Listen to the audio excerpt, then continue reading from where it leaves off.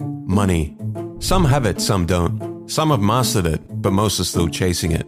You may think of money as just numbers and spreadsheets and math, or an equation that needs to be solved. But the real financial decisions are made far away from calculators, around dinner tables with ego, pride, fear, and personal history. The true nature of money is the dance between the cold arithmetic of a spreadsheet and human nature. When it comes to money, we are complicated creatures, and financial success is not so much about how much you know, but how you behave. This video was inspired by Morgan Housel's amazing book, The Psychology of Money. Let's delve into the strange and human side of money.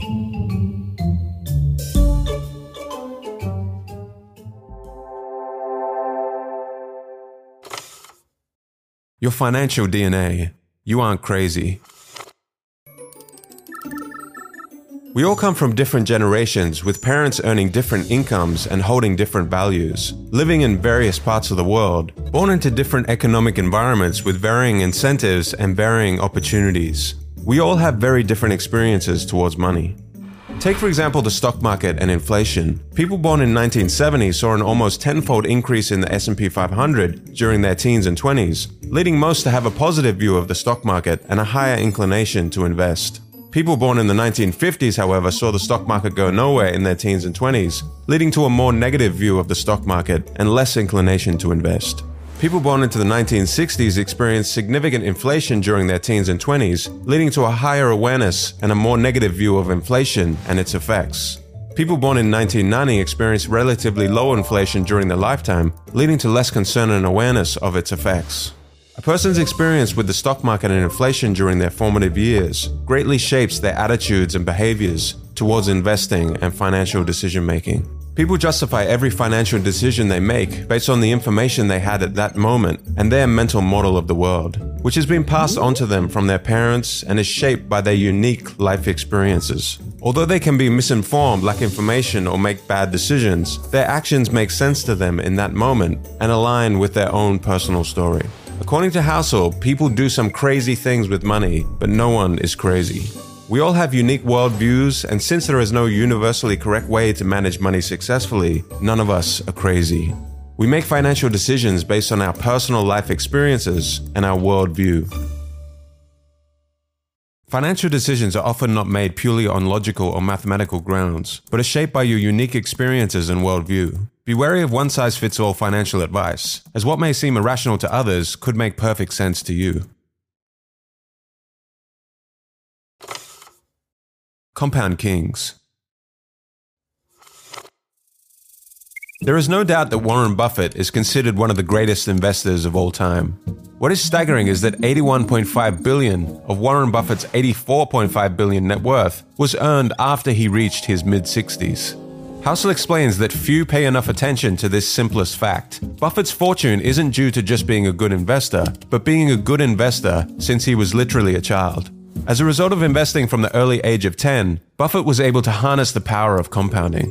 So what is compounding in a nutshell? Let's say you invest $1,000 at an interest rate of 8%. Your initial investment would earn you $80 after 1 year. If you compounded your total of $1,080 at 8% interest the next year, you would now earn $86.4. You've earned money on your initial investment as well as the interest you earned on the principal. An investment compounded over time gains interest not only from the original investment, but also from the interest generated on top of the original investment. The counterintuitive nature of compounding makes many of us not realize how extreme the results can be. Warren Buffett began seriously investing at the age of 10 and had a net worth of $1 million by the age of 30. Let's imagine an alternate reality where Warren Buffett behaved more like most young men in their 20s and used a lot of his early income on traveling and a few nice cars. If he started with a net worth of $25,000 at the age of 30 and retired at 60, but continued to generate the amazing returns that he does of around 22% annually, his net worth today would be around $11.9 million, which is 99.9% less than his actual net worth today of $84.5 billion. Warren Buffett's financial success can be attributed to the financial base he built in his early years and his longevity in investing.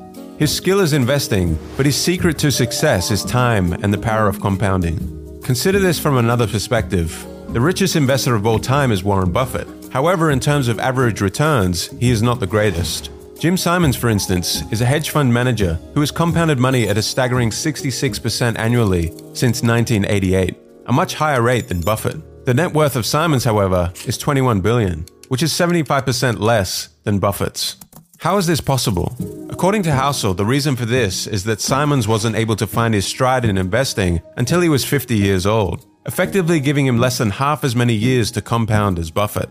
Housel estimates that if he had invested over a time frame as long as Buffett, his net worth today would be 63 quintillion, 900 quadrillion, 781 trillion, 780 billion, 748 million, $160,000.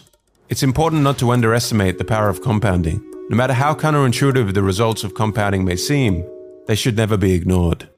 People often focus on short-term gains, overlooking the long-term impact of compounding. Understanding and leveraging the power of compounding is crucial for long-term financial success. It's not about making quick high returns, but about consistent long-term growth.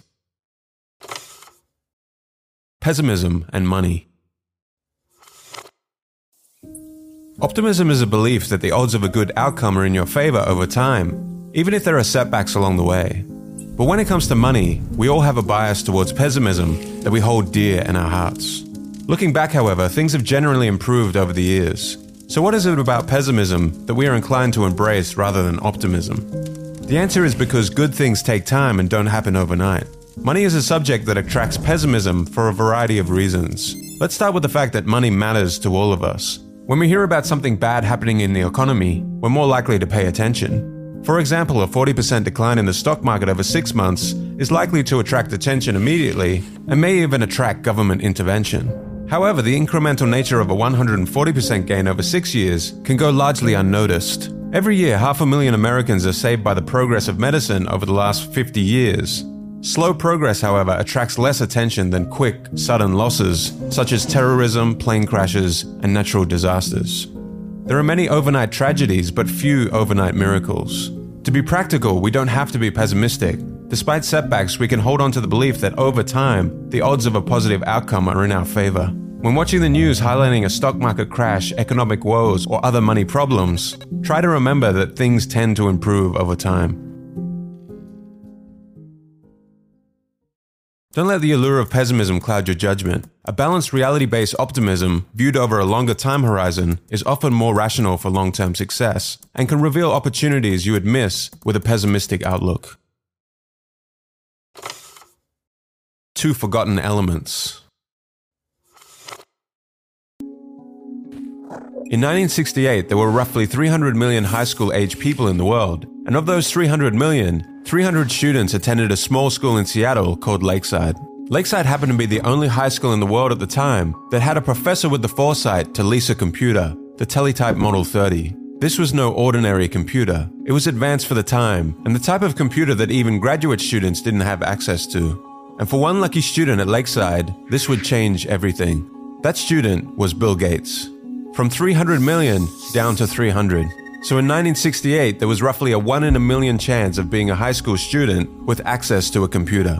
Bill Gates and his schoolmate Paul Allen would go on to create Microsoft together. Even as a teenager, Gates showed exceptional intelligence, hard work, and a vision for computers unlike anyone else. But going to Lakeside also gave him a 1 in a million competitive advantage and head start. And Gates is not shy about this. In 2005, he said, "If there had been no Lakeside, there would have been no Microsoft." What is not often mentioned in the early Microsoft story was a third member of this gang of high school computer prodigies, Kent Evans. Just as intelligent, just as visionary, Kent could have very well been one of the founders of Microsoft alongside Gates and Allen. However, that would not happen. A mountaineering accident took Kent's life before he graduated high school. The odds of a high school student being killed in a mountaineering accident are around 1 in a million. Just as the extremely rare stroke of luck would propel Bill Gates and Paul Allen to great success, Kent Evans would experience an extremely rare event with an encounter with what Housel calls the close sibling of luck, risk. Luck and risk are like the winds and the waves that determine the course of a sailboat. The sailor can control the rudder and the sails, but ultimately the direction and speed of the boat are influenced by external factors that cannot be fully predicted or controlled. The pursuit of success is full of twists and turns, and the role luck and risk play in shaping our lives is an important perspective to keep in mind. Understanding that success is a complex combination of factors, including both talent and luck, can help us approach our own financial decisions with greater humility and perspective. Be cautious in attributing your own successes or failures solely to your own actions. Acknowledge the roles of luck and risk. When learning from others, try to emulate broad patterns you encounter as opposed to extreme individual examples that often involve a high degree of luck or risk. These extreme cases are not easily replicable. The key to happiness. People want to become wealthier to make themselves happier, but according to Housel, the key to happiness is the ability to do what you want, when you want, with who you want, for as long as you want. The pursuit of material wealth has led to many people working harder and giving up more control over their time, despite being richer than ever before. However, studies show that having control over your life is the most dependable predictor of positive feelings of well-being, more than your salary, house size, or career prestige. Ultimately, controlling your time is the highest dividend money pays. Pursuing money without valuing time is like filling a bucket with a hole in it. No matter how much water you pour in it, it will continue to leak out. Similarly, no matter how much money you accumulate, it won't bring lasting happiness if you don't have control over your time and can't enjoy the fruits of your labor. Prioritize gaining control over your time when considering how to use or invest your money. The freedom to do what you want when you want is often more valuable than any material possession. Tail events. Heinz Berggruen, a man who fled Nazi Germany and settled in America, became one of the most successful art dealers of all time. He collected a massive amount of art, including works by famous artists like Picasso, Klee, and Matisse. In 2000, he sold part of his collection for over 100 million euros. But what was his secret to acquiring so many masterpieces? Was it skill? Was it luck? According to Horizon, a research firm, great investors buy vast quantities of art and hold on to them for a long period of time. They wait for a few of those paintings to become well-known and worth a lot of money, even though most of the paintings they bought were not worth very much. In other words, it's not about being right all the time, but having a diversified portfolio and waiting for just a few winners to emerge. Perhaps 99% of the work someone like Berggruen acquired in his life turned out to be of little value. He could be wrong most of the time, but that doesn't particularly matter if the other 1% turns out to be the work of someone like Picasso. These events are known as long tails, when a small number of events can account for the majority of outcomes. The long tails of Berggruen's art collection are what led to his ultimate fortune. The story of Berggruen teaches us a valuable lesson about investing, and this long tail concept also applies to many aspects of business and investing. The obvious example is venture capital. Most of the startups in a VC fund will fail and lose money for the fund, but all they need are a few outlier startups which make 20x returns to make up for these losses. Take Amazon for instance. In 2018, it drove 6% of the returns on the S&P 500, even though it is just one company. And if we look inside Amazon, its growth was largely driven by two tail events, Amazon Prime and Amazon Web Services. These two products alone more than made up for all of Amazon's less successful experiments, such as the Fire Phone or travel agencies. After the disastrous release of the Amazon Fire Phone, rather than apologizing to shareholders, Jeff Bezos said, "If you think that's a big failure, we're working on much bigger failures right now. I'm not kidding. Some of these are going to make the Fire Phone look like a tiny little blip." Bezos understands that it's okay to make mistakes and fail with most products if the process creates the 1% of tail event products that drive everything. Tail events are mostly unintuitive and hidden from us because we only see the finished products and not all the failures along the way that led to that finished product. Housel in the book uses a real-life example of a stand-up comedian. When you're watching the Netflix special, you're probably saying to yourself, wow, this comedian is amazing and hilarious. But what you aren't seeing are all the trial and error failed jokes that the comedian tried out in small clubs all around the country before doing the special. The Netflix special is the 1% compendium of all the tail event jokes that actually made people laugh. 99% of the jokes along the way were probably just okay. When it comes to investing, even though long tails are prevalent, most of us ignore them. When things go wrong, we tend to overreact. As soon as you accept that tails drive everything in business, investing, and finance, you realize lots of things may go wrong, fail, or fall apart. Remember, out of nearly 500 stocks Warren Buffett has picked, only 10 have made the majority of his money. Good stock pickers will only be right half of the time. Good leaders will only make good decisions half of the time. The fact that you might be wrong sometimes doesn't mean that things won't work out over time. In the end, the outcome can be determined by only a small number of events. In investing in business, don't sweat frequent failures or average results. Success often hinges on a few major wins or tail events that outweigh your losses. True wealth versus being rich. It's so important to understand the difference between being rich and being wealthy. Richness is about your current income and the things that you own, while wealth is about the financial assets that you have yet to spend. True wealth isn't what you see, but what you don't. It's easy to assume that someone driving a Lamborghini is wealthy, but appearances can be deceiving. In reality, many individuals are living beyond their means and relying on debt to fund their flashy lifestyles.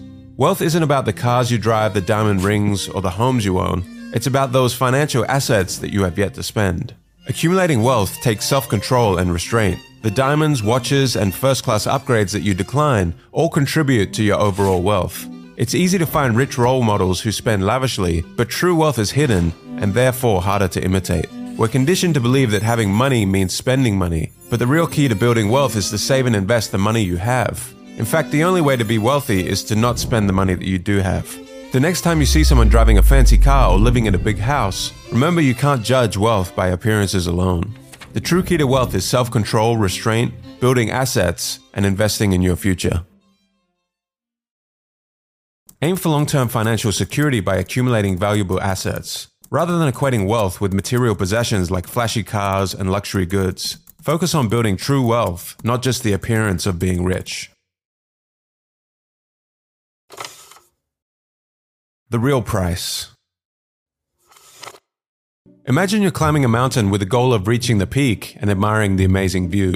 Maybe you will get sunshine that day, maybe rain. You may get lost, you may fall and injure yourself. The difficulty of the climb is not always apparent until you're in the thick of it. From the ground looking up, the path to take may seem obvious, but along the way you will certainly need to reassess and change your path to the peak. You are under no illusion, however, that there will be some golden escalator that will safely take you to the peak. You understand before the climb that this uncertainty and risk is just the price you have to pay to get to the top. But when it comes to investing in the stock market, many people think they can avoid the uncertainty and risk and get something for nothing. Housel likens the stock market to getting a new car. If you want to get a new car, you have three options. You can buy a new car, buy a used one, or you can steal one. The new car is a higher price, but the reward is greater. Think of the new car like aiming for 12% returns from the stock market. The used car is cheaper, but also comes with less reward. The used car is a much safer investment, but only returns 4% per year. Stealing a car is like trying to get something for nothing. 99% of people would avoid stealing the car because the consequences outweigh the benefits. However, when it comes to the stock market, people seem to be under the impression that they can take option 3 and steal from the market. They try all kinds of tricks and strategies to get good market returns without paying the price, attempting to sell right before the dip or buy before a boom. Consider, for example, wanting to earn an 11% return over 30 years in preparation for your retirement. From 1950 to 2019, the Dow Jones Industrial Average has returned about 11% per year. Over those 69 years, however, of course, there have been many high highs and low lows. For many, the sight of their investment going up and down can be traumatic, so they try to get in and out quickly without paying the price of volatility and uncertainty over the long term, akin to trying to steal the car. The price you must pay is not just about dollars or cents when investing. It's about accepting the emotions that volatility, fear, and risk can bring. Recognizing that successful investing comes with a price is crucial. The price is not immediately obvious, but you have to pay it, just like you would for any other product. The key is to convince yourself that the market's fee is worth it, and it's an admission fee worth paying. There's no guarantee that it will be, but if you see the admission fee as a fine, you'll never enjoy the experience. Be willing to pay the price once you find it. View market volatility as an admission fee for the potential of higher returns, rather than as a fine for doing something wrong. This mindset will help you stick with your investment strategy for longer time periods and during tough times. Hedonic treadmills. Enough. No when enough is enough.